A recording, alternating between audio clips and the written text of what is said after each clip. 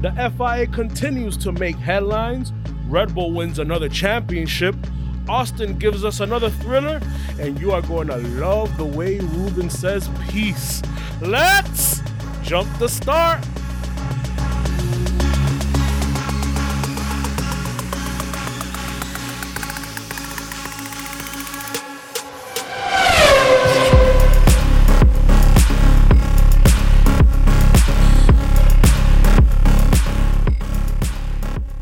What's up, everybody? Welcome in Jump to Start Racing Podcast. You back again. I'm here with Ruben. How are you doing today? What's going on, guys? Yancey. Hi. Another spectacular Ferrari weekend for Yancey. Woo! Guys, on today's episode, we will talk FIA procedural changes that have come after the last couple of Grand Prix. Cost cap news continues. Actually, not even news, just rumors. Continue to swirl. Some rules clarifications, sponsorship news, and of course, we will be recapping the United States Grand Prix down in Austin. Everything's bigger in Texas, right, boys? Including that big-ass American flag on turn one. One of the biggest I've ever seen. Yeah, pretty much. Well, I've seen a lot of flags in my life, too. I've been to Texas a few times, and every time I drive on the highway, you just see these big American flags and Texas flags all over the highway. So, I mean, it's pretty big. So was the crowd, too? Yeah. Well, they had a big Texas flag, too, at another hairpin over there, too. I forgot what's the turn, but... Before we jump into it, guys, I want to make sure you follow us at Jump to Start F1 on Twitter and Instagram. Also, Jump to Start Racing Podcast on your favorite podcast platform. Make sure to leave a review if you haven't already. It is the best way for people to find us. So if you enjoy the commentary, please leave a review. I'm going to do it. Ruben, how was your weekend? Definitely too short. But I slept a little more this weekend. Yeah, because the Yankees lost. No. I slept a little more Sunday morning as well because we didn't have to wake up early to watch the race. Yeah. And you know what? I'll give you that next week too. How about that? I'll give you that bonus time. Thank you. Okay, so jumping into it, the news. The FIA is set to implement procedural changes after the Japanese Grand Prix incidents. So this is an article on Formula1.com based on what happened with safety or vehicle recovery equipment on the track without drivers being aware. There are some modifications to the procedures that are forthcoming. Among them, FIA will message teams via the official messaging system to notify them that a recovery vehicle is on track. The team is then obliged to tell their drivers. A live VSC/safety car monitoring window will be developed. This will display the status of all cars on track behind the safety car and in the pits. The governing body will better define the allocation of tasks across the racing team. The FIA director will speak to the drivers during their regular post-Friday briefing session. A new function will allow a change in the delta speed required for the driver to follow before and in the sectors where there is an incident, and a whole bunch of other stuff. In addition, actually, no, it's just been going on for a long time. Niels Wittich will permanently take on the role of race director for the final 4 remaining races in 2022, rather than sharing his position with Eduardo Freitas, who was in charge at Suzuka. So that's a little bit of a penalty. For Eduardo. Yes. What do you guys think? Hold on, that's the reason why they penalized him for the whole... No, that's just me speculating. Oh, I was about to say. What do you guys think? So now the racers don't have a red button next to him that he could press. The red button is a meme, isn't it? No, also, yeah. So it's a red button next to him that they could press to alert all the drivers, hey, something's happening on the track. Okay. Well, I mean, they should have that. Long time. Yeah, it really should be going to the teams, not the drivers. There you go, yeah. Why wasn't this implemented after Jules Bianchi's death? Just saying. So let's give him a little... Somebody has to... You know what? Somebody doesn't even have to die for them to put these things in. No, yeah. It's part of... Let's say that they're trying to... They've implemented some safety procedures, and they've been covering, little loose ends that always happens when you implement something new, I guess. Like in everything that you do, there's always little loopholes that come around, and you have to just pretty much cover the little patches. and they come with little regulations like this to make it better. These are not little patches. I know, but things Letting an F1 driver that is on track going close to 100 miles an hour in the rain, that there is a recovery vehicle on track after a driver died because of that. At the same track. At the same track. It's not a little patch. No. When I say a little patch, because why it wasn't done before. I get what you're saying. It's just surprising that it wasn't done before or it has not happened before. Because remember, we're still racing. We're still going around after, obviously, unfortunately, Jules Bianchi's death was what, 2014? Mm-hmm. Jules Bianchi's incident was 2014. So we had almost 10 years later and nothing close, not to his incident, but such an alarming safety, unsafe procedure happening. It took 8 years to be clarified. I see it maybe happening the following year, and it would probably not be as alarming as it is now, because it's been 8 years since this humongous incident happened, over a safety procedure of this magnitude. And now they're still trying to clarify 8 years later because things still happen. Here is the issue that I have with the FIA. Considering that... One of the many issues. Well, is the... And Nancy lost his chain of thought. No, because you killed my thought. At any company that you go to or anywhere that you go to, especially when you're going to identify potential problems, meaning that you're going to identify potential problems, meaning that you act proactively in order to avoid many of these issues. What we're talking about is one of the most highly sophisticated sports leagues in the world. Mm-hmm. So what you should be doing is, considering that you have almost 70 years of racing knowledge, records, history, incidents, you should be able to game for certain things to happen. Meaning that you act proactively to avoid these things. What the FIA has shown, and F1 has shown, is that they act reactively, meaning that things must happen in order for you to take action. Mm-hmm. And we're going to talk about later about the whole roll hoop thing. That is a reactive measure that they are taking now, because you had a driver who almost got his, if it wasn't because of the halo, would have gotten seriously injured. We'll talk about that later in the podcast. But I think this is something that, considering that there was a death of a driver at the same circuit, considering in the same circumstances, where these monsoon conditions have always happened as a Suzuka, what you're doing now is that you're implementing these rules, reacting to a driver who got pissed off on the radio, and they were trying to cover it up, and the drivers didn't let them cover it up. They're reacting to that. And now they're putting these measures in when they should have been done a long time ago, when somebody did die because of it. I wouldn't be surprised if they were doing a lot or some of these things between 2014, Jules Bianchi's death, and now. And it's just that they've gotten lax in a bunch of this stuff. So we've seen in our time watching F1, for example, that safety cars have become less and less called as they're needed. Like they for some reason, they just tend to have called them later than when they were supposed to have come out. We've seen that happen.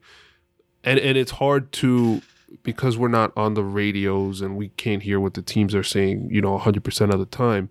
But I bet you that, when Charlie Whiting was around, that, that there was this communication, and maybe this is just kind of a snap back to where things were supposed to be, more of a correction based on what's happened. I don't know. I feel like some of this stuff is just so obvious that I can't believe in my mind that they didn't already do it. That's what I'm saying. You can literally game these things and make this can come up, this could happen, considering, again, the catalog of incidents that have happened throughout 70 years of racing. Right. You can game how these things are going to play out or what could happen, and you can put in a regulation. Again, this happened before and a driver died. It was 10 years ago. This is something that should be already in place. And again, you are reacting to the circumstances instead of being proactive in putting these rules in effect so this does not happen again. We're talking about people's lives here. We're not talking about getting an injury. We're talking about people's lives. Yeah, I mean, there's not much further to say to that other than, like, the more I think about it, there has to have been some loss between from going from Charlie Whiting to Michael Massey to where we are now, that like maybe things just kind of fell off, and maybe that's part of why Charlie Whiting was so beloved, that he was just kind of like somebody that was just always around and always on top of things, and maybe we just didn't get to see it. It just seems like, for example, you have, even now, you have a lot of these F1 teams that are moving to more of like a corporate structure where you have different levels of management where they're basically setting up a process and a system. We've seen this. The most famous example is was it the guy with the bar that had a John Taffer, was it? Yeah. Mm-hmm. Yeah. Bar Rescue, where he says, no, there has to be or John Limonitis. He's like, there has to be a process. You got to put in a process in a business. Yeah, it's like the guy from The Prophet. But there has to be a process in a business. And you're seeing a lot of these teams move to that structure now, recently, right? Before, it was almost like you had one head guy and everybody did their jobs, but there wasn't a process. There wasn't the structure, this corporate structure, where if somebody leaves and then somebody can come in and replace him. No, that person leaves and he leaves with all the knowledge. And I think that's what happened with the race director role. It was famously known that Charlie Whiting was there for years, but he used to do the job of 5. And when he, after his untimely death, they didn't have a process in order to put somebody else in that can just fit in and do the job. So it's just like a fly-by-night solution, and this is what you're getting. Jeez. anything else to say here, boys? The cost cap conundrum, I don't know. So let's go Aston Martin first. They're close to an agreement. Mike Crack has the Aston Martin. That's his name. No, Mike Crack is his name, but he's naming him a doctor. No, Mike Crack has stated that they are close to an agreement with the FIA. That their issue is primarily tied to a tax issue within the UK. Yeah, Red Bull used that excuse as well. But well, is it an excuse? It's a rumor. Is it an excuse? Well, it's part of it. Oh, Go ahead. Finish. He distracted me like Ruben distracted me. So who they were using? TurboTax? They don't have an accounting firm or something to do the taxes that knows the tax law. No, so look, the Williams, they use MoneyGram. MoneyGram, there you go. The Williams case involving the late submission of documents by a third-party accounting firm was settled with a $25,000 fine earlier this year. That's just for late documentation. Mm-hmm. We don't know what the agreement is with Aston Martin and FIA. And the FIA, they're saying that it's a complex issue. He doesn't want to talk about it until the agreement has actually been reached. So they're just waiting to determine what's going on there. Oh my God. And that's the procedural breach, by the way. Yes, you saw smiles over there. Mm-hmm. Oh, no, go ahead. You wait for the next one? Waiting for the next one. Listen, put some respect on his name. Dietrich Mateschitz. Passed away. Is it a Mateschitz? Don't know. Dietrich Mateschitz passed away, and that put the Red Bull and FIA cost cap talks on hold. Out of respect. So yes, I express some respect on his name, please. No disrespect to Dietrich. Didi. Yeah, no disrespect to him. Dude was a pioneer in many areas of business. Motorsport in general. Well, whatever. We'll get to this whole thing, but so there's rumors swirling within Red Bull. So not within Red Bull, but within this whole cost cap thing. So number one, it's that UK tax, similar to what Aston Martin was claiming. That was a large portion of the amount of money that they were over. further that there was a lot of spare parts that they created for the car that ultimately did not end up using last season. That was during their development, as part of the rules. I'm trying to get this correct. As part of the rules, if you developed parts for your car that you then didn't use, that was not associated with your budget cap. Midway through the season, I think in June or July, the FIA changed the rule saying, yes, that is part of your cap. So now... That's pretty obvious to me. I would think that it should be, because I would just develop a million different things. I'm nobody. But I'm not an accountant. But if you're working within the rules, I would say, well, what, you guys just changed the rules. Like, it's kind of screwed up during the middle of the season to kind of change that. But that's kind of and then obviously the catering. Max Verstappen's Chicken McNuggets. Chicken McNuggets. No, they're in Texas, so Whataburger, right? Whataburger. Damn. They have not, as we talked about, they put their talks on hold, but there were times last week where the reporting was that they just didn't even want to talk to each other. They were just so incensed at each other. Mohamed Salayem and Christian Horner.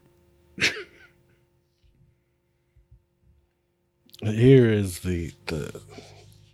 I saw a very great video by The Race. Here we go. This morning on the negotiations that Red Bull and the FIA are having. Now, stated within the agreement that was signed about the cost cap, there is a clause similar to what we call a plea agreement here in the U.S. courts. Okay. Where it's called the ABA, which stands for Accepted Breach Agreement. Okay. Okay? Listen to how that sounds. Accepted Breach Agreement, meaning that both parties come to accept a breach and come to an agreement on what the penalty should be. Now, a plea deal. Exactly. Now, we were under the impression that here we go. If you break the rules, these are the penalties. Okay. And we laid it out last week's podcast, and I think even 2 weeks ago, all of the potential punishments that a team gets. Okay. Now, the reason why this was put in place is because if they go through this entire process of giving these teams a penalty, you can go to the appeals court, and it can last anywhere from 6 to 9 months. Mm-hmm. This is all this smells of F1 politics. It stinks. Meaning that these rules have the potential to having no teeth at all. Mm-hmm. To the point where teams just want to get it over with. They accept that they broke the rules, and they accept the punishment that is negotiated. Not the punishment that it requires, the punishment that is negotiated. And that is a first step in this process after it has been discovered that you broke the rules. This is absolutely stupid. This gives those rules absolutely no teeth at all. And honestly, if the teams know that they can negotiate and they have the right lawyers and they have the right financials in order to pay these lawyers, these good lawyers, you can practically get away with a slap on the wrist. Isn't that like real life though? But we're under the impression that this is not the case. That the teams must abide by these or they are going to get punished. Go ahead, Ruben. No, I was going to say, so a couple of years back. Here we go. I knew you were going to go this route. You look at Yancey, had Yancey stands, but a couple of years back, we had a similar situation, even worse than, obviously, we don't know the extent of their, Red Bull's breach, but we had a red team that they You can did say it is Ferrari. Ferrari, and they did something major Yes. that up to this day we have no idea what the hell it was. Because Yes. they negotiated. They negotiated behind closed doors, and nobody said anything. I never said that should have been done. I always said that stinks. Gotcha. Okay. I'm not that pro You Ferrari. denied it. You were a Ferrari cheating denier Yes. for a long Yeah, time. because I wanted to get under you guys' skin. Oh, now you smile about Look at it. it. Now you're smiling about it.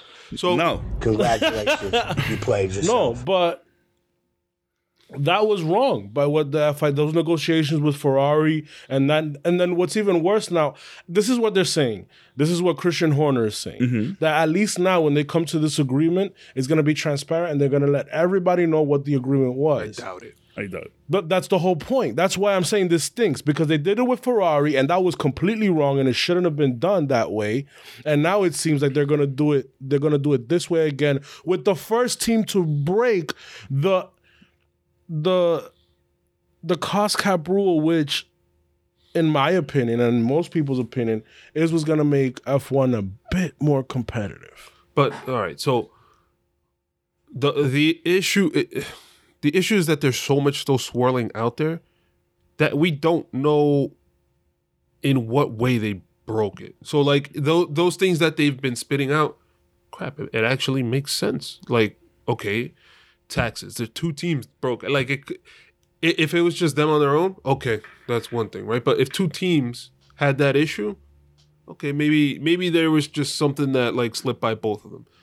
That whole parts thing, if there was a legitimate rule change, I understand that, and I agree, it's kind of stupid to not rein that in, because then you could just kind of test everything and say, oh no, I was just making a part. Yeah. I agree that, but like just not knowing what what made them go over the cost cap kind of handicaps any discussions. But as far as the punishment goes, if you're the FIA, right, and these are two teams, right, and if something happens with Mercedes, this is going to be the same problem.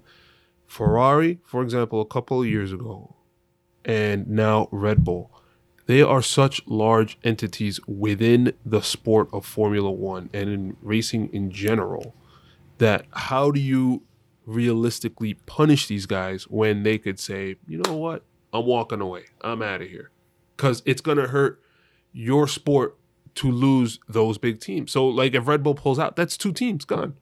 Ferrari pulls out, that is a major fan base. So Yeah. I understand that they have to be punished, and I agree that they should be punished, but I don't know how the FIA can realistically. I feel like Ferrari's constantly threatening to leave, for example.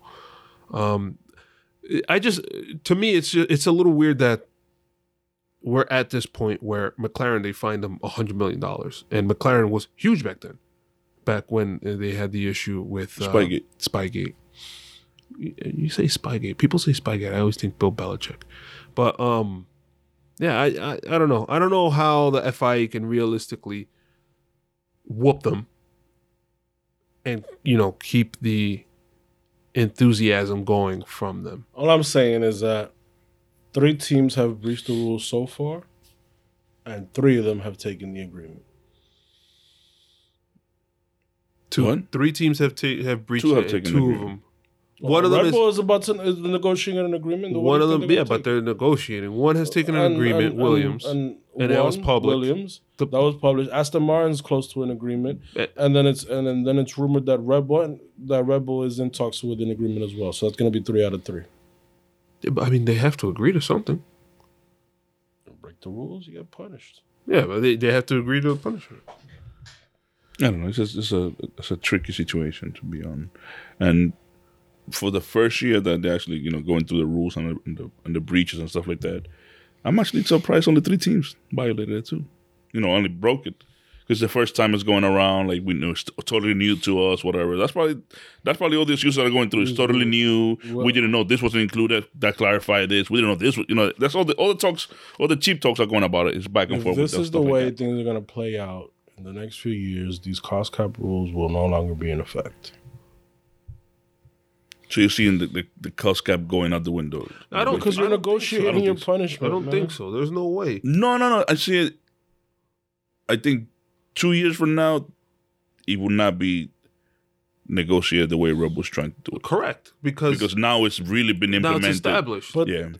dude, that's part of the bylaws. You get me? That is the process that you go through when you are, meaning that you have, as a team, if you're found to be breaking the rules, you have the option of agreeing to your punishment or just taking the punishment as stated in the rules. That is the process. And that's not going to be taken out because that's only a benefit to the team. And that's the reason why 3 out of the 3 teams that have broken it are going the agreement route, because at least they can lower their punishment. Get something less harsh. Yeah, it's like getting a speeding ticket, right? Yeah. I'm fighting it. I don't know. I don't see this going by the wayside because teams went from spending $300 and $400 million to $150 million. There's no way that they will go back to that. And they're super profitable now too. We'll Yeah. see. All All right. I know is that Zach Brown called Christian Horner a cheater, and he was pissed. Dude, at the bar they were chanting it. Red Bull cheaters. All right, so more rules stuff. FIA fine-tunes rules on roll hoops and grid penalties ahead of the U.S. Grand Prix. Obviously, ahead of the U.S. Grand Prix. So, due to, or as part of the, I guess, the repercussions from the crash with Zhou Guanyu flipping over and sliding across a lot of the track and out into basically into the crowd, the catch fence at the British Grand Prix, the FIA has kind of adjusted Article 12.4.1 of their technical rules. They center around the principle of the roll structure. They are including a rewording of the text to state it must be able to support a 15G vertical impact. They're using like the Ironman metal or something. What does he? He uses nanotech I don't know. in the Just saying. movies, at least.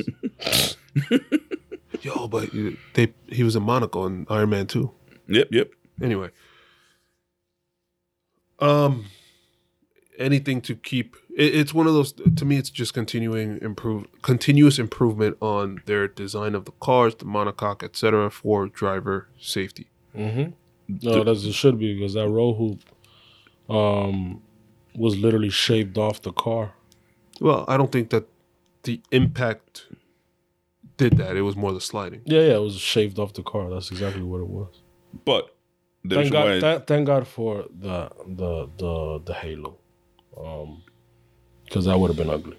the reason why I made that comment about the Ironman metal, whatever, is because if you're looking at the car and you see just what the halo is, we're not talking about a massive piece that you could say, oh, it's like 6 inches thick and this and that, Did you hear that too? You said piss. He has to go to the bathroom. We're not, you're not looking at a massive piece of metal. It's just a hoop. Come on. Thank you for saying that. Though. Okay. Like you focus so much on it. I can't even be serious at one point. Now you you say massive piece, and it's massive piece. the actual ornament on the car. Oh, this is a Christmas tree. I'm just trying to look for another word. The structure? The actual structure that's on the car compared to what is meant, all the forces that is meant to hold, and all the, I think back then it was supposed to hold the weight of like a double-decker British bus, whatever, stuff like that. Yeah, but You know what I'm saying? Yeah. For this little, But if the halo is supposed to hold that, wouldn't the roll hoop have to hold the same thing? I thought we were talking about the halo. That's what I'm No, saying. we're talking about the roll hoop, which is the thing on top of the halo, Oh, shit, above my the bad. driver's head. Gotcha, by the air intake. Yeah, the roll hoop is basically a hoop inside the structure, and when the car flips over, Like what they put in convertible cars. no, it's just basically a hoop. It calls it a hoop because it's like a hook. That's where they actually pull the cars from Okay. when they have to put a tractor out. That structure, when the car rolls over, is supposed to just stop the car like flattening out, so the driver's head doesn't go straight into the concrete. And then you have the halo. The issue with Zhou Guanyu's crash was that he slid and that roll hoop came off. Ooh. When he was sliding across, it was literally shaved off. Gotcha. Yeah. And then it went on to the halo, and the halo was the one that saved The his hell. head. Yeah. So if the halo can hold that much weight, wouldn't the whole roll hoop have to be all right, required so to hold that much weight? We're talking about mass and a force. The 15 G's is a force. The weight of a Gotcha. double decker Yeah, bus you is mass, right? Separate from that, we're talking about the impact wasn't what affected the roll hoop. It was the slide, which is just, I guess, wearing Scraping away. off. Yeah, it's Yeah, wearing that's true. away at the. I don't know, and that wraps up my engineering hour. All right, so further on, as part of the rest of the Formula One article regarding grid penalties, regarding the sporting regulations, the procedure to determine grid positions after multiple penalties have been applied has now been clarified. In Italy, 9 drivers had grid penalties for power unit component or gearbox changes, with some confusion as to how they would line up for Sunday's race. Starting from this weekend's United States Grand Prix, classified drivers who have received 15 or less grid penalty positions will be allocated a temporary grid position equal to their qualifying classification. So if a driver qualifies 10th and they have penalties totaling 15 spots, they will be placed in a temporary position of 25th on the grid. Should 2 or more drivers share the same temporary position, the driver who finished lower in qualifying will keep that position and the faster driver will be placed immediately ahead. Does that make sense? Yeah. I guess it does. Yeah. So if you're 10th, 9th, 8th, or whatever, then you'll be ahead of the 10th guy. Yeah, that way we keep out of the 893 grid penalty. McLaren. Yeah, like the McLaren olden days. It was confusing, and we talked about it during the Spa, right? I think the Belgian Grand Prix. I'm sure we'll talk about it in Brazil because that's a good track for this too. But it just gets to a point where there's so many penalties, it just eliminates the idea of, okay, qualifying is actually worth something. Yeah. Especially when qualifying this weekend was pretty good too. We'll get to that. The whole weekend was actually pretty good, but we'll get to it. USA. Anyway, more rules. Haas F1 protests seeking consistency from FIA stewards. So I'm jumping actually towards after this race, the US Grand Prix. So there was a lot of black and orange Halloween decorations for Kevin Magnussen, flags because he was driving the car in an unsafe, the car itself was in an unsafe condition. So Who gets a lot of black and orange flags? the car's falling apart, man, and held together by duct tape and bubblegum, just like a true American staple. So Fernando Alonso and Sergio Perez, this race, the U.S. Grand Prix, they had issues with parts flying off of the car, but the rules were not applied to them in an even fashion, meaning they didn't get the black and orange reprimand that Kevin Magnussen had received. But I think the Kevin Magnussen situation was different because it was different but similar to Alonso because Alonso's mirror kept flapping, just like Max's end plate kept flapping. Sergio Perez within I believe half a lap or a lap, he flew off. But that's the dangerous condition. Of course, but he can't hold on. You know. Okay, understood. Remember, Magnussen did a couple of laps and I told him, no, you have to come in and change it. Okay. If my incident happened a couple of turns ago, and the freaking thing flies off, I can't control that. Now, if I keep going with the thing flapping, well,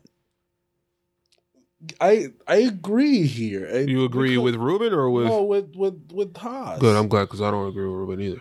Because if something's flapping around at these speeds, something's gonna come fly off. no, that's why I said that the Perez situation, that was good, but the Alonso, no.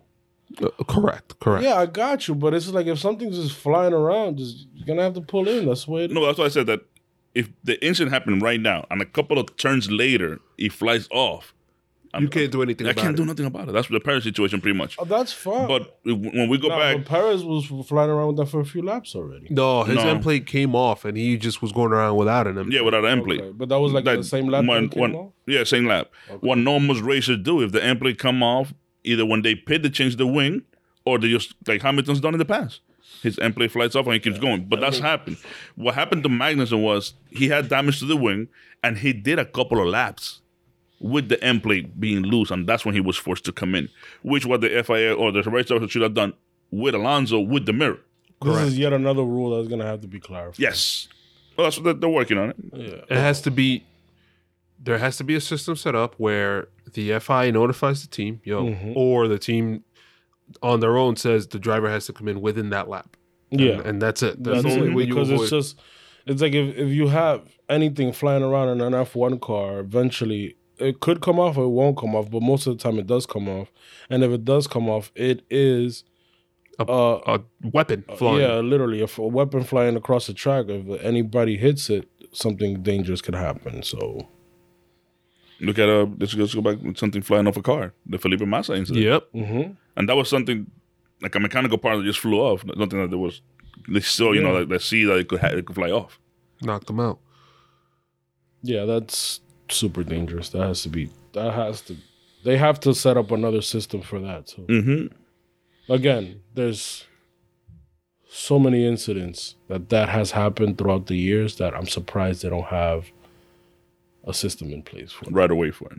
Yep. Or at least open up a book. Okay, if this happens, we're going to do this right away. Yeah. Okay, moving on and finally away from the rules. Ahead of this weekend's United States Grand Prix, Haas announced that the payment company MoneyGram will act as their title sponsor from 2023 season onwards. The arrangement between the two U.S.-led operations is set to include team naming rights and a livery change. We've seen that before. Same colors. Right? Red, white, and blue? It's gotta No, stay. no. Same colors as Haas, meaning red, Red and white. white, and black. So the delivery change won't be That's impactful. It's not as rich energy style. you probably and it's a more reputable company. MoneyGram is a company that's obviously a worldwide company that operates all over the world, and it does have the resources No, and I said to the rich energy sponsor an F1 team. When I said the rich energy style I meant the way the color, Yeah, the way the scheme, color scheme changed so drastically. Yeah, but delivery should look cool, but it'll be the same color scheme as a previous Haas livery, which is like a red, white, and black, or even a gray. What I'm excited about is just that it's an actual. They finally signed a deal with an actual reputable company that is not gonna have an issue paying them. Yeah, Gunther Steiner says, MoneyGram moves a lot of money. Yeah, we can now go to the limit of the budget cap, and then everybody is on a similar platform. I always say with the budget cap in the mid to long term, there shouldn't be this problem anymore that you can't fight for podiums. That is what we want to do, and with this team, I think we can make the step that in a few years we can fight for podiums. Hopefully not a few years, but it's a good cash infusion. It's going to be weird if they're called the MoneyGram Haas team. Actually, it'd be kind of cool, to be honest. MoneyGram Haas. here comes the money. The money team. Floyd Mayweather as Can't a wait sponsor. for the name change. See what they say. Yeah. Speaking of money, Cha-ching! I guess it's official because it's on Forbes. ESPN agrees to multi-year extension with Formula One, including streaming rights. Actually, it wasn't official before. They were still in negotiations, right? Mm-hmm. So Formula One is sticking with ESPN, ABC, and the Disney family of channels through 2025. Hold on, where was the dollar amount? 580, 255 million over 3 years. 85 million a year Coming from? from Disney. No, $5 million a year is their current deal. Oh, you mean right? coming? Oh, I'm sorry, I misunderstood your question. Yes, the current deal right now is 5 million per year. The new deal is for $255 million over 3, which equates to $85 million a year. Per year, yeah. That means that Disney is paying Formula One $85 million a year for their TV rights. 17 times. Mind you, Disney is the parent company of ESPN, so 17 times what they were paying this year. Congratulations, Formula One and Liberty Media. Thank you, Netflix. And I ESPN, guess. yeah. Congrats to them. Because NBC was behind us. Well, Amazon wanted a piece of it. Netflix, you mentioned Netflix, but yeah. Jeez, so that's a lot of money. just so you get a reason why ESPN is paying so much money for this. First of all, the Miami Grand Prix earlier this year drew in 2.6 million viewers In the U.S. in the U.S. Average before the Drive to Survive, well, average last year, not this year. Average last year, the viewership was 949,000 viewers per race. This year, it's averaging 1.2 million viewers per race.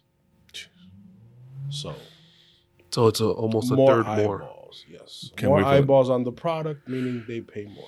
Can't wait for the numbers to come out from this week and see what happens. Yeah, so I was going to say that, and I'm very curious because I don't know if there's anything that America loves more than football right now. So this week, I'm always torn. You guys, the guys here know me. I'm always torn for this weekend and the Mexican Grand Prix because they're always up against football. And I was sitting there on my phone watching the Giants game, 6-1. And 6-1. I'm still not convinced. Me neither, but I'm not convinced. whatever. I'm having fun. But yeah, I mean, our team is winning, but I'm not convinced. You saw how quickly you said our team, right? My team. You guys can come along for the ride. Yeah, but I want to see what the numbers are compared to Miami Grand Prix versus the Austin Grand Prix and where they kind of slot in, right? The only issue is that it's not going to be apples to apples because there's no champion. Like the championship was over, Right, So pretty much. it was nice to watch the race yesterday, but it was like. Did it feel like there were more celebrities at this race or the Miami? Miami, Miami, Miami for sure. Okay. Granted, you wouldn't know that because all they showed was Brad Pitt the whole time. He got a huge pop. By the way, he's Working he's on the making movie, a right? movie, a Yeah. Formula One movie with Lewis Hamilton. Who? Lewis Hamilton. Never heard of him. As a producer, yeah. All right, so let's just move into the race weekend. Race weekend. Jeez. Hunting Wabbit. Gentlemen, Take a a massive short view piss. back to the past. 30 years ago. He always starts because we always look at you to see 30 years ago, Nicky Lauda said, take a monkey, put him in the car. Ruben, what were your thoughts Something on you're this? Memorizing it. I've known it from last year. You don't know the whole thing. Say it now. No. What were your thoughts, Ruben, on the race weekend as a whole? I actually enjoyed the whole weekend of the race. Obviously, the penalties that the teams brought into to this weekend just gave me like a little sour note because of the qualifying. So much changes again happened in qualifying, but the actual race was very good. And obviously, because I believe with everything that happened during the race, it kept you engaged with this race. Because it was a lot of always like uncertainty on who's going to win. What is this team doing? Safety cars. So I actually had a phenomenal time, and I actually went to the race super awake too. So because it was 3 p.m. 3 p.m. Yeah. Dancy, wait all the weekend. I think that what made the race interesting was actually the fact that there were penalties, and that cars had to start from the back and race through the field. So the guys we're talking about are, Charles Leclerc, Yeah. Perez. Perez. Yeah, those are the only two I paid attention to because all these other. There were a few other ones. I think Ocon started from the back. Yeah. Ocon took more stuff. Ocon actually started from the pit lane. And so Pierre Gasly. Pierre Gasly started from the pit lane. From Japanese Grand Prix. Yeah. So we had a few cars starting out of position. Pierre Gasly was in position. The back. Pete Gasly, as Brundle kept calling him. Gasly? That's what Brundle kept Oh calling my him. God. Petey boy. And also safety cars, timely safety cars, I would say. It was an enjoyable race. I think we get an enjoyable race every year here at Austin for the most I part. agree with that 100%. Yeah. Something always happens where it makes it interesting, especially at the end. It was a fun race. And I think the crowd, I think it was 484,000? 440. 440 over the weekend. Enjoyed the weekend because it was just a fun. The weather helped a lot too. With Yeah, that. it was great. It was good. Put on a show. Very good show. Good old American show. Ruben, what'd you think of the crowd? You had mentioned it earlier. 440, and even before just now, 440,000 people in the U.S. to watch a Formula One race Live. on a October Sunday, football season, MLB playoffs, Yeah. in which a Texas team is in the playoffs, unfortunately. Houston. The Yankees were there. Oh, What do you think? The crowd is what the track was built for. Because at the beginning, when they built the track, they were not getting this high numbers of people to come in. At one point, they were taking grandstands out because those grandstands were not selling. So now they're obviously being forced to put back in. And it just shows the trend that Formula One is bringing as they go through all these different countries where they're having, I could say that, every place they've been to has been a sellout. They've sold out every weekend this weekend. Obviously, I would love to see the numbers to see if that's really come true. But everywhere they go, they're breaking records in attendance. And this is us. Obviously, the football and stuff like that, and football and MLB players does not help. But it also is good to see these people show up at all these games too. Bernardo was in a basketball game. Lewis was a football game last week. I think he went to see the The team. Broncos. on The Thursday, Broncos. yeah. I was part of the Broncos. So and it's going to be now. There's going to be. They're going to show more because some of these guys are going to come back to the U.S. from Mexico and they're going to still be around in the U.S.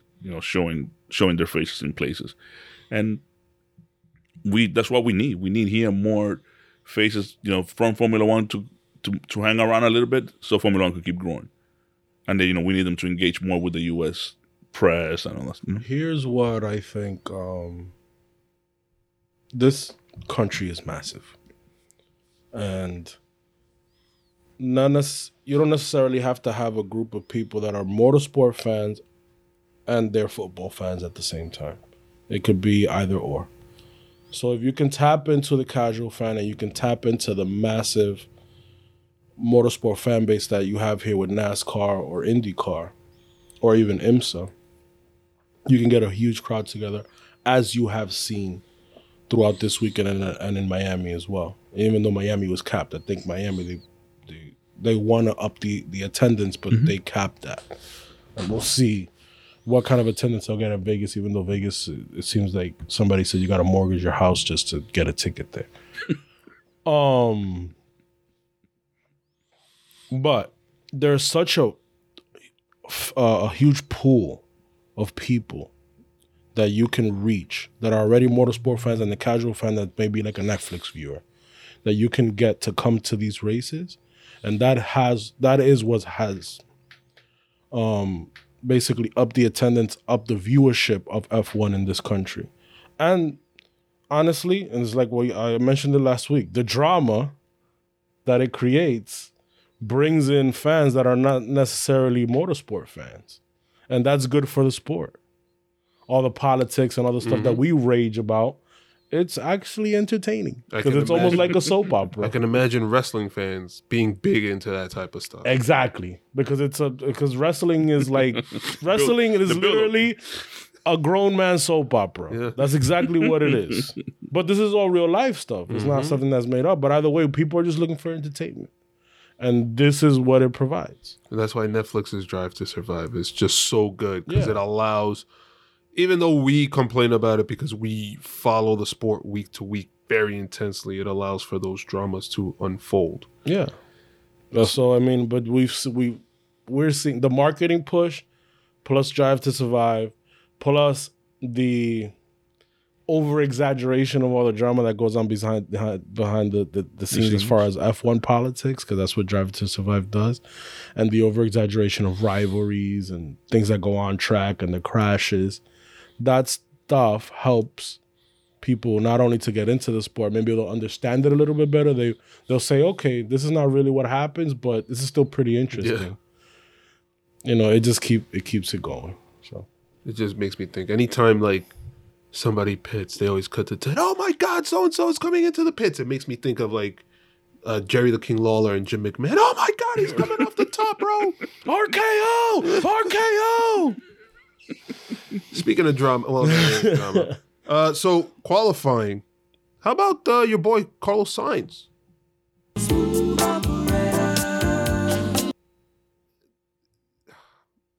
What is just qualifying? Yeah. What? So 100% in agreement there. Have you ever seen somebody so talented and also so unlucky? Like, Jeez, man. When he could finally he's put it together a couple of times this season. Anyway, I'm sorry. You so call it how unlucky? about Unlucky. unlucky? You call it unlucky. Okay. You think he's lucky this season? No. Okay. He's had his fair share of luck, but I just think that We'll get to that. Is he the new Valtteri Bottas? No, definitely not. I just thought about it right now. No. Interesting. He's way more talented. A good number 2, but not a number 1. I mean, and that's the kind of the conversation. Do you think that Carlos Sainz, who was signed by Ferrari for a relatively long-term deal, as far as drivers go, can he ascend to that top spot? No. Qualifying, yes. Okay, I think that qualifying would be the least of his strengths compared to his teammate. Of course. Yeah. No. So I think I just gave him the perfect name, the perfect title, the new Valtteri Bottas. I don't know. I think that he's more talented than Valtteri. I think that No, I'm talking about the status that Valtteri had at Mercedes. He was a number 2 driver. absolutely not. I don't think so because they've never. Granted, they have not had the opportunity to tell Carlos Sainz to cede the position because they're close to winning a championship, but I think that he is much more of a threat to Leclerc than Bottas ever was to Hamilton. No. Now that you mentioned about ceding the position, he did say over the radio one time, "Not this way, guy. Because we at least race." Yeah, and what So- did he do? He raced. I know, but And how did that he work knew out? the conversation was coming. Yeah. He knew that the order was coming down the pipeline. I just had that thought about it. He didn't know about Terry Bottas because he's a great qualifier, but could not come through in the race. Leclerc is just quicker than him. Yeah. There's no doubt about that. Yeah. This year. Leclerc is just, I would say overall, he's just quicker than him. He hasn't proven that he can consistently beat Leclerc in qualifying or a race. Didn't he finish on top of Leclerc last season? Yes. Yeah, In points. in points. Just the same way Isn't George that what Russell was matters? going to finish on top of Lewis Hamilton, but bad luck comes into play. But it was still very close. You get me? You can get beat. But who's the number 1 guy in Mercedes? It ain't George Russell. It's Lewis Hamilton. Who's the number 1 guy? Who's the number 1 guy at Ferrari? No, It's Charles I think Leclerc. there's more focus on the Ferrari side of number 1 and number 2 driver because they've been more. They're closer. They're more, this year they've been challenging. At least at the beginning of this year, they were challenging Red Bull more. They were the team. Wait a minute, huh? I think that's why we haven't seen that aspect of Mercedes because they're not at the top. They're not fighting for number 1, number 2 right now. So then they're not on the spectrum to even say George let Hamilton through. They're not. Well, I mean, they're we'll not see there. what happens. We'll see what Yeah. happens. But When we get there, then we could see about George Russell. That Lewis Hamilton has been very unlucky this year as far as our results in some safety cars and some situations in the races. Okay. Not to take anything away from George, because George is finishing top 5 almost every race. And he's had a phenomenal season, and he deserves to be one of the few guys to say, I beat Lewis Hamilton. And that's fine. But as far as who's the quickest, maybe at Mercedes a little bit closer, but you cannot tell me that Carlos is just as quick as Charles Leclerc. Nobody's saying that. Nobody's saying that. Okay? And mind you, and I'm going to say this with this preface, Leclerc has made a lot of mistakes this year. He should have way more wins. Mistakes by himself, mistakes by the team have cost him wins. However, Leclerc, when he's put in a position to win, he can bring it home. And he's shown that multiple times throughout his career. Sainz showed it one time. He was in pole position and he crashed out. Mind you, he got hit. He got unlucky because he got hit by George. But anytime he is put in that position, he doesn't come through. So And he's just not quick enough. So on this conversation of Sainz, I can agree to an extent because I feel like I see more of, and this is anecdotal, I see more of this season Max or Perez winning the race and Carlos Sainz closing in on him. More so than Leclerc is what I've seen most of this season. We saw last year that, and this is what I said before, Carlos Sainz was ahead of Leclerc. You have to be good and lucky to be able to win a championship. Mm-hmm. So, like, Leclerc is good, but he's just been unlucky through both the team and his own mistakes. Mm-hmm. We've seen Leclerc make mistakes that I don't know that I've seen Carlos Sainz make the same mistakes. Like, for example, 2 races ago, he cut the chicane and cost himself 5-second penalty. Granted, that was for second place, so it didn't really matter as much. It wasn't for the race win. Mm-hmm. I haven't seen Carlos Sainz making those visible of mistakes like that. You guys could correct me if I'm wrong. No, but it's one of those things where I think it just has to do with driving style. The reason why, let's say, a Max or a Hamilton or even a Leclerc are that good is that they push it to the limit as far as those driving So, styles. Wait, let me finish. Can we put Max and Hamilton here and then Leclerc here? Yeah, that's fine. I'm just telling you. But the thing is that they have very similar driving styles. This is why I am saying this. The reason why Leclerc has been so successful in his career is that he takes risks. Just the same way Hamilton takes risks, especially with his late braking, because he's a master at that, and so does Max Verstappen, and now he's a 2-time world champion.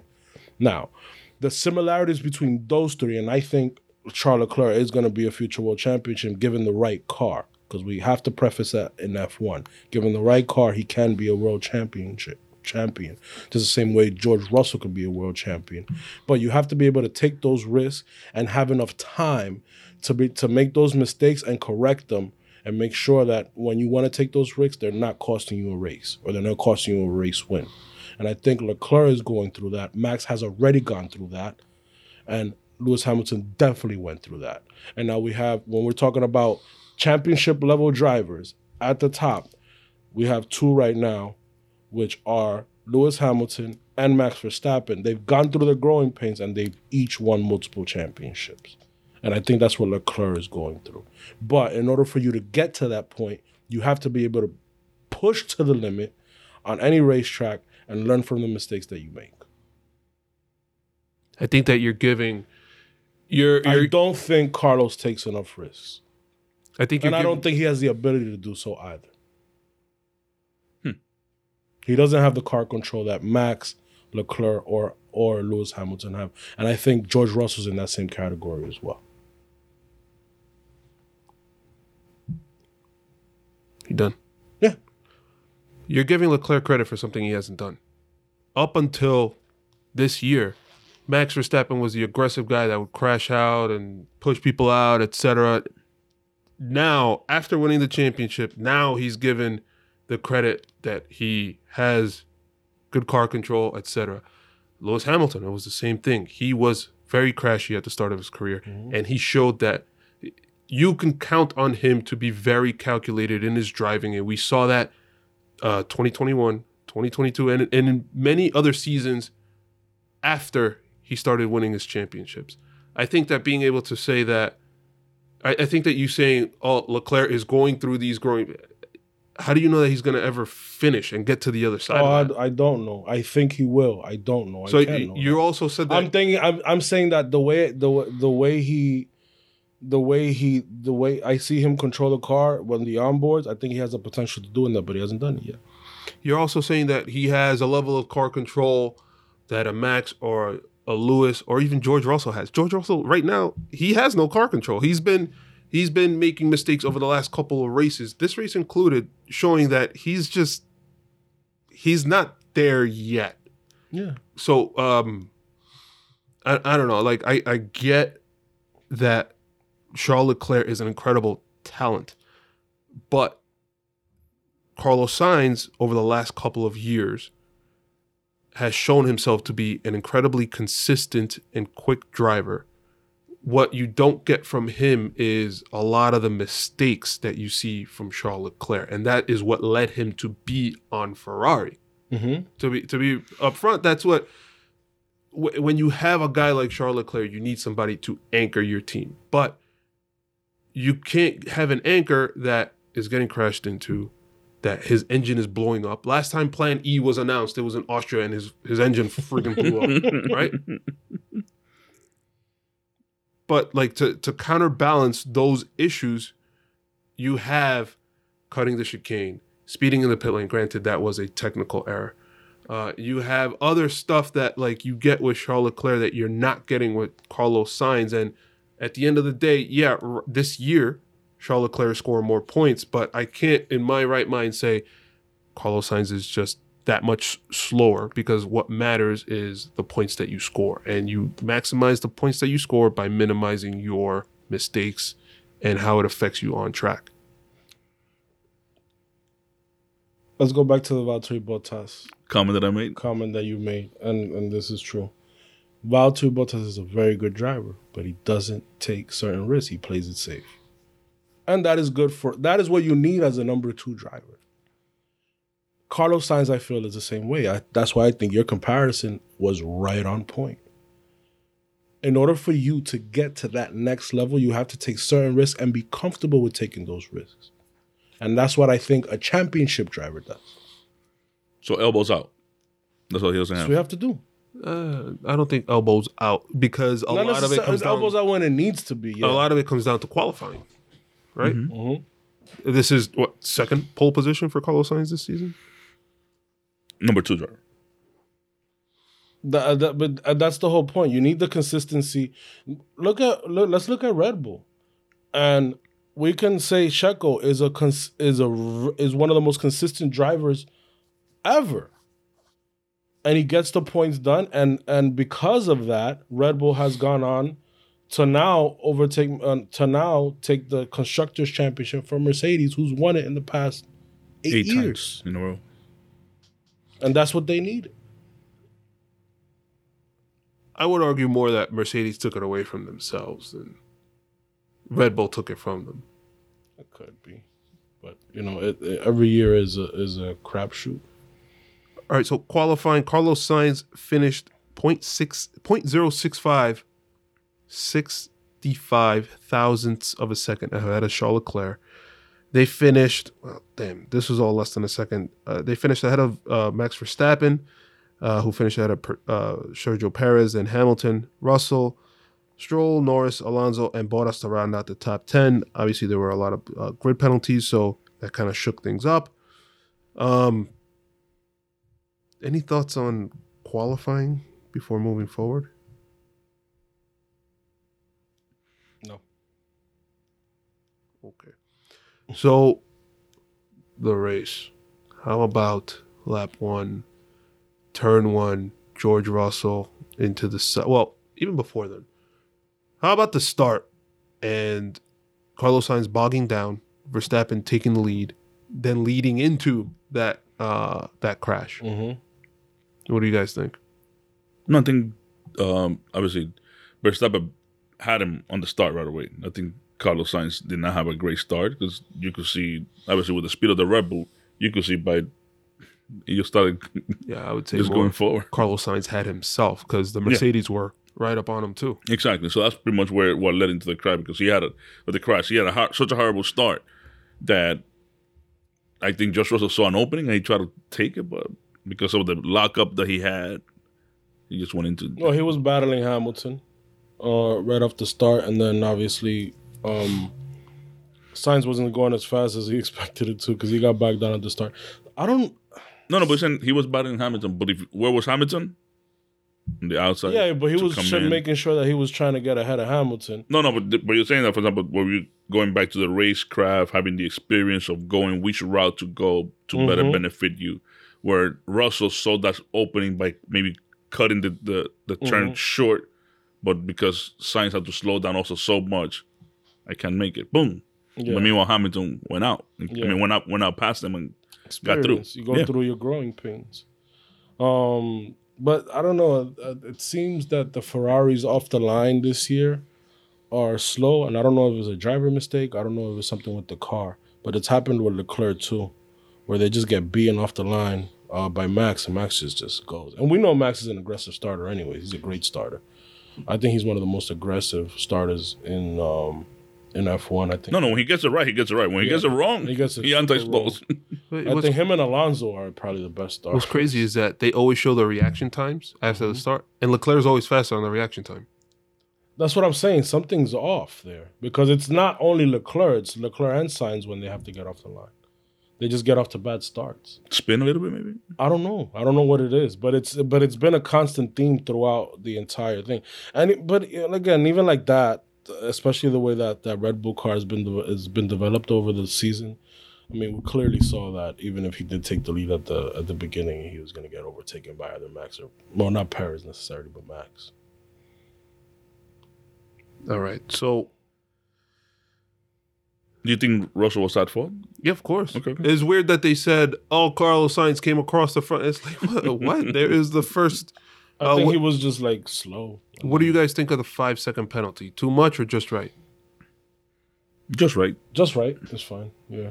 I mean, Make the time up. Can you go any lower than that? Right. So I think it was borderline too much Really? because it's first lap incident. Okay. Well, I think if it would have been like a scrape and they kept going, it would have been. But because of the fact that because he Sainz spun, out, yeah. And I think it was the impact. Yeah, it was the impact of the the impact that it And caused. the fact that you're out front too, you have less of an if you're out front, you have like it's different if you're causing a collision at the back because you're so tight together. But you're at the front, you still have a lot of free air at the front, so you have more of a chance to control the car better or control what happens. So I'm going to go in a little bit of an unorthodox place here. Aston Martin and Sebastian Vettel's pace. I say unorthodox because typically we talk about the winner, the big teams, etc. But dude, Aston Martin kind of killed it this weekend, no? They have gotten better and better and better. Yeah. slowly but surely. Next year, their cost cap, they're going to be the 10% breach or whatever. And again, it goes to show you the value of a good, consistent second driver. Imagine where they would have been if Lance Stroll wasn't in that seat. Because Vettel, I think, has been driving consistently well throughout this entire year, considering how bad that car was at the beginning of the year. And they've gotten better and better and better every Meaning if they would have kept Paris? Yeah. Or just not have Lance Stroll in that seat. Yeah, so they went from 9th just a few races ago. Now they're sitting pretty at 7th, 1 point behind Alfa Romeo. And let's face it, they're going to overtake Alfa Romeo. That's crazy. That was the slowest car on the grid at one point this year. Correct. Slower than the Williams, which is bananas. What do you guys think of... So Seb Vettel at one point led the race. Yes. Which we haven't seen that in Since years. his Ferrari days. We haven't seen that in years. Would have had even more points if he didn't have a 16-second pit stop. Jeez, man. No luck. I don't That sucks. He's probably gonna finish 6th if he hadn't if that hadn't happened. No, he finished 7th, so not too well. He finished 8th on track, 7th after the Alonso penalty. That's crazy though. But that's dope because you're talking about he came out 12 was it 14th or 12th that he came out after that pit stop? It was one of those. He was way down and he still finished up there. And that battle between him and Kevin Magnussen. Magnussen at the end, woof, that was classic. Yeah, I missed that one. What do you mean you missed it? That's when I got up to go to the bathroom. Oh my god! And I'm walking to the bathroom. I thought it was Mick Schumacher. Like, They were cheering you. They were cheering you. Hey, Ruben's going to the "Hey, Ruben, you made it!" Yeah, massive piss.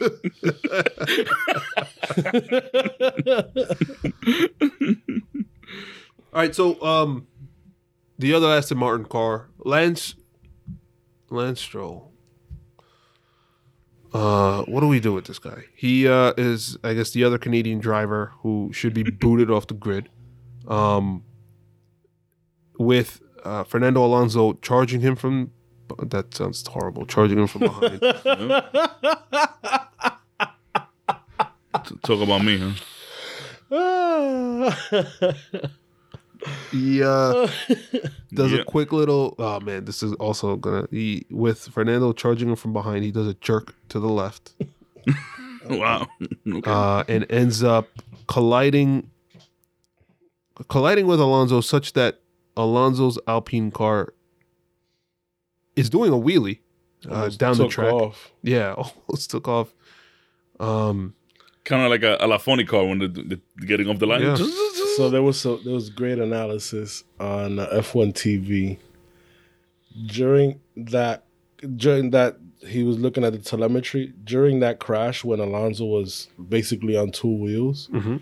He was going 156 miles per hour, which is the same On a wheelie. takeoff speed as a Boeing 747. Dude, it gives you wings. It gives you. That's why it was like up there. Lance Stroll did receive a penalty. He will serve it during the Mexican Grand Prix. Alpine later on kept the car on the track.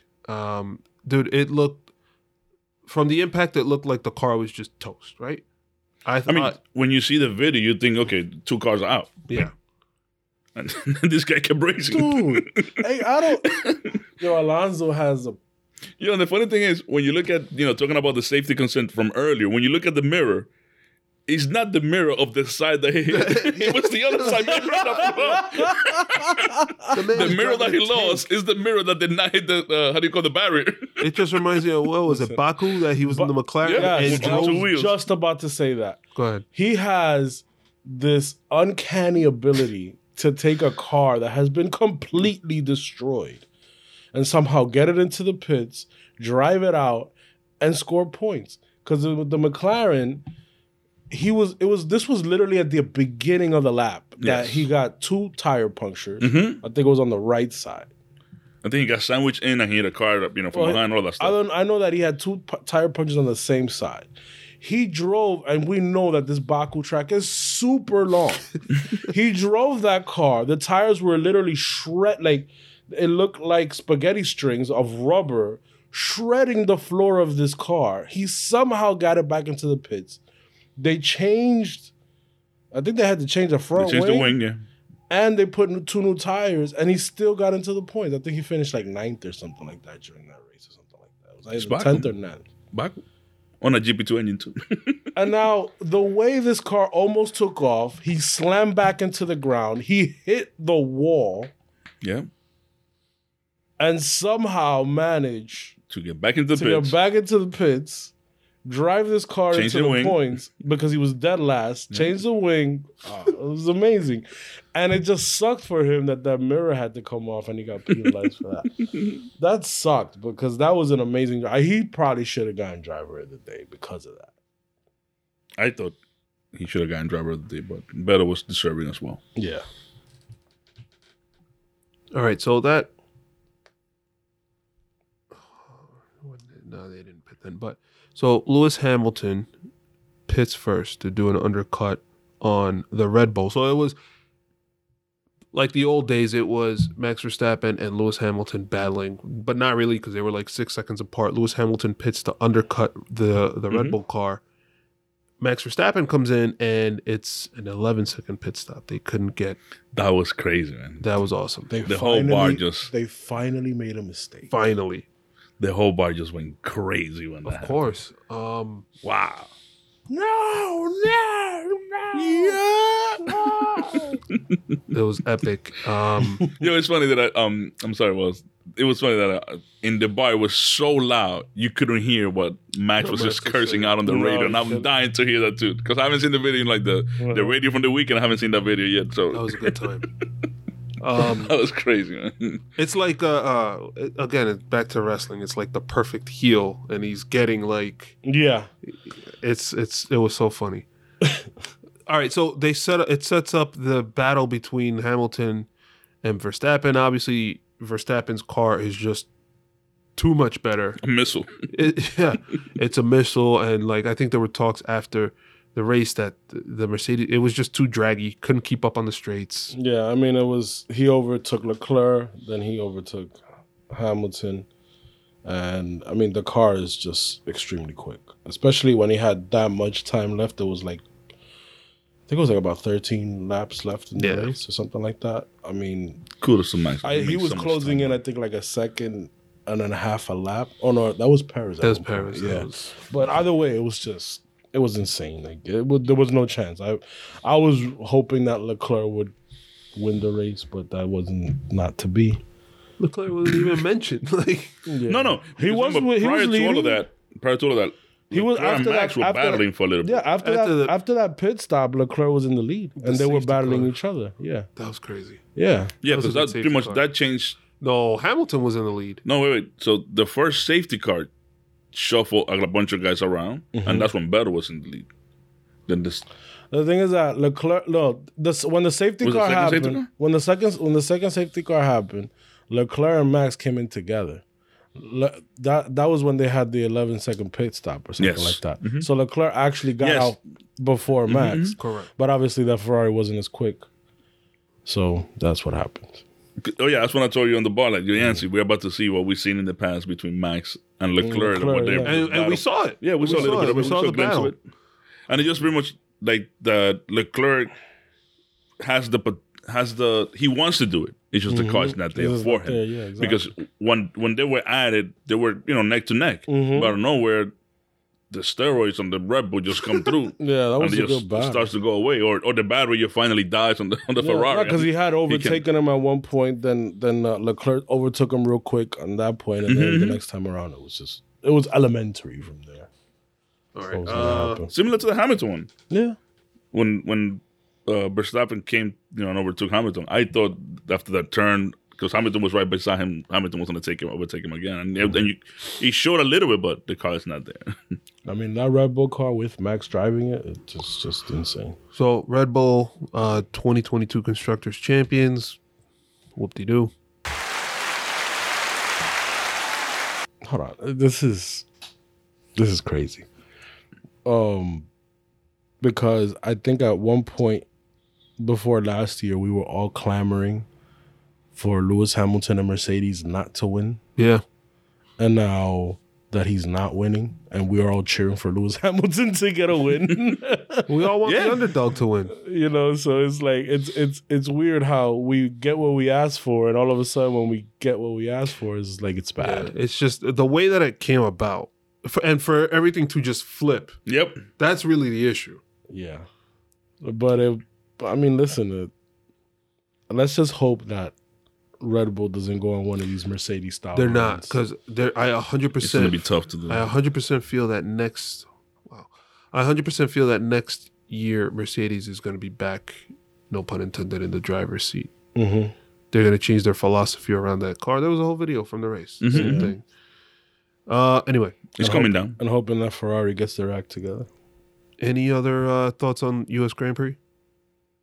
As always, a good race. It was a very good. This was an excellent race. So Mexican Grand Prix preview. Wow, saving it to the very end here. Yeah. Da, da, da, da. Da-da-dum. Let's go to a little bit of trivia. We got a couple of just quick questions. You guys should know this. What is the name of the stadium within the track? What is the name of that area? El Foro Sol. Yeah, see. He got it right. Been there. Yeah. Twice it's been there. How many DRS zones are across a lap on this track? It's 3. You got it. You know what? They added a third one last. I feel like every track has 3 now, except for like a certain few. That's why Monaco. Monaco and Singapore. Can you try to guess which driver in the current grid holds the record for the fastest lap in this track? Daniel Ricciardo. Max Verstappen. Go ahead. No, go ahead. Say it. Say the Is name. it Bottas? Bottas, man. Yeah, I knew it. And he actually did it last year. Yeah. And this was probably just a question I got at the end. Try to guess how many Mexicans drivers have raced in Formula One. How many Mexican drivers How many have raced? Mexicans have raced in Formula One? Yes. 2 only. No, that's so wrong. Yes. I have no idea. No, I thought right off the bat you guys were going to say 4 because the number is 6, but right off the bat is 4. The 2 brothers, Gutierrez, and Manuel Rodriguez, they're both racing Formula One. Yeah. Oh, Gutierrez and I Perez, thought it was that's only 4. one brother. And I don't. So I'm going to tell you the names. What about Montoya's not? No. Montoya. He's Colombia. So we're going to tell you the 6. Ricardo Rodriguez. Then between those two was a guy named Moises Solona. We never heard of that guy. Daniel Ricciardo. Pedro Rodriguez. No, Daniel Ricardo. Daniel Ricardo. Pedro Rodriguez, which is the other brother. Mm-hmm. And another gentleman that I've never heard of before. His name is Hector Rabeque. You never heard of him No. before? Neither have I. Esteban Gutierrez and Larry Perez. So that was a question. Let me just throw that out to see one number that we'll throw. A little bit of history as well. So obviously, We're making a drop with that one. Mexico as a country is very rich in racing. They go back to like 1962 when they get into Formula One. Jim Clark is a master of altitudes in Mexico. They had an absence of 16 years, and because they needed and Manuel Rodriguez track needed to be reworked, and that's when the stadium turns were added because the way the turns were before it was too long and it was super dangerous. Right. Obviously, they came back in 2015, meaning with the support of Carlos Slim. That's when they brought the money back. Mm-hmm. Highlights of this place. Max is the only 3-time winner. Dude always wins here, man. Obviously, at Manuel Rodriguez. So we're talking about in 7 races, he's won 3 because they've been back since 2015. No, it's just 6 races they won. He was won 3. The 7th will be this week. The Mexican Grand Prix was home to Senna's 10th Grand Prix in 1990. Alonso's 250th race in 2015. 92 was Michael Schumacher's first podium with a 3rd place for Benetton. And let's go back again. Most wins by driver is Max. Jim Clark with 3 and also Max. And there's a 3-way tie with 2, which is Alain Prost, Mansell, and Lewis Hamilton. Mm-hmm. Most win by constructors, Lotus with 4, followed by a 3-way tie for McLaren, Williams, and Mercedes. Ferrari could join if they win, but most win by engine manufacturers, Honda with 5, followed by a 3-way tie again for Mercedes and a company called Climax. Never heard of Climax. It's the highest altitude race with 2,240 meters. He's never heard of it. 2,240 meters above sea level. That's about 7,500 feet, by the way. 2,240 meters. The next highest is Brazil with 765. What do you got for Mexico? You're under arrest. I'm under arrest. No, I think, what is it? If Max wins this race, Be 14th. he'd be 14. He would be the winningest driver in a single season. Mm-hmm. He's currently tied with Vettel and Schumacher. With 13. Wow, so he's got 3 races to do. 3 races to do it in. Yep. That's and crazy. he'd be the winningest driver in Mexico. Yeah. 4. Which I see them winning. Red Bulls. This track always favors Red Bull since 2015. Just the car. I don't know what the way it finds the air to perform, but because every other car struggles, but they're flying. Okay, predictions. I think Max is going to win. Yes. I think he's going to pole position too. Yes. Yancy? The Red Bull 1-2. Red Bull 1-2. So you think a Paris podium again, huh? Yeah. That would be dope. Remember last year? Oh, that was crazy. It'll be he won't, I think he'll start like fourth. Paris. Yeah. So it'll be Max, Paul. Max, Paul, Leclerc, Sainz, and Paris. Yeah. But they're gonna win. They're just too quick. They're too good at this track. So the race is gonna be a Red Bull 1-2 with Max winning, Perez, and then Leclerc in third. Interesting. No Mercedes. Mercedes sucks at this track. Just going off of the way the They usually- updates favor them this weekend. They usually Because the updates they brought worked. well, the thing is that their engine usually struggles in either With high air, yeah. altitude or high heat. So it doesn't have enough oxygen going through that engine. They struggle. So I think that Mercedes is not going to do well on this track, to be honest. If they do, that'll be a surprise to me. I think obviously you have Max on pole, Leclerc second. I would say Paris third, Sainz fourth. Race win, it'll be Max Paris. I'll say Hamilton, just because I don't want to say any Ferrari guy. All right, and on that note, make sure to follow us at Jimmy Start F1, Instagram and Twitter, and on your favorite podcast platform. Make sure to leave us a review. That's how we're discovered. Race week. Peace. Thank you.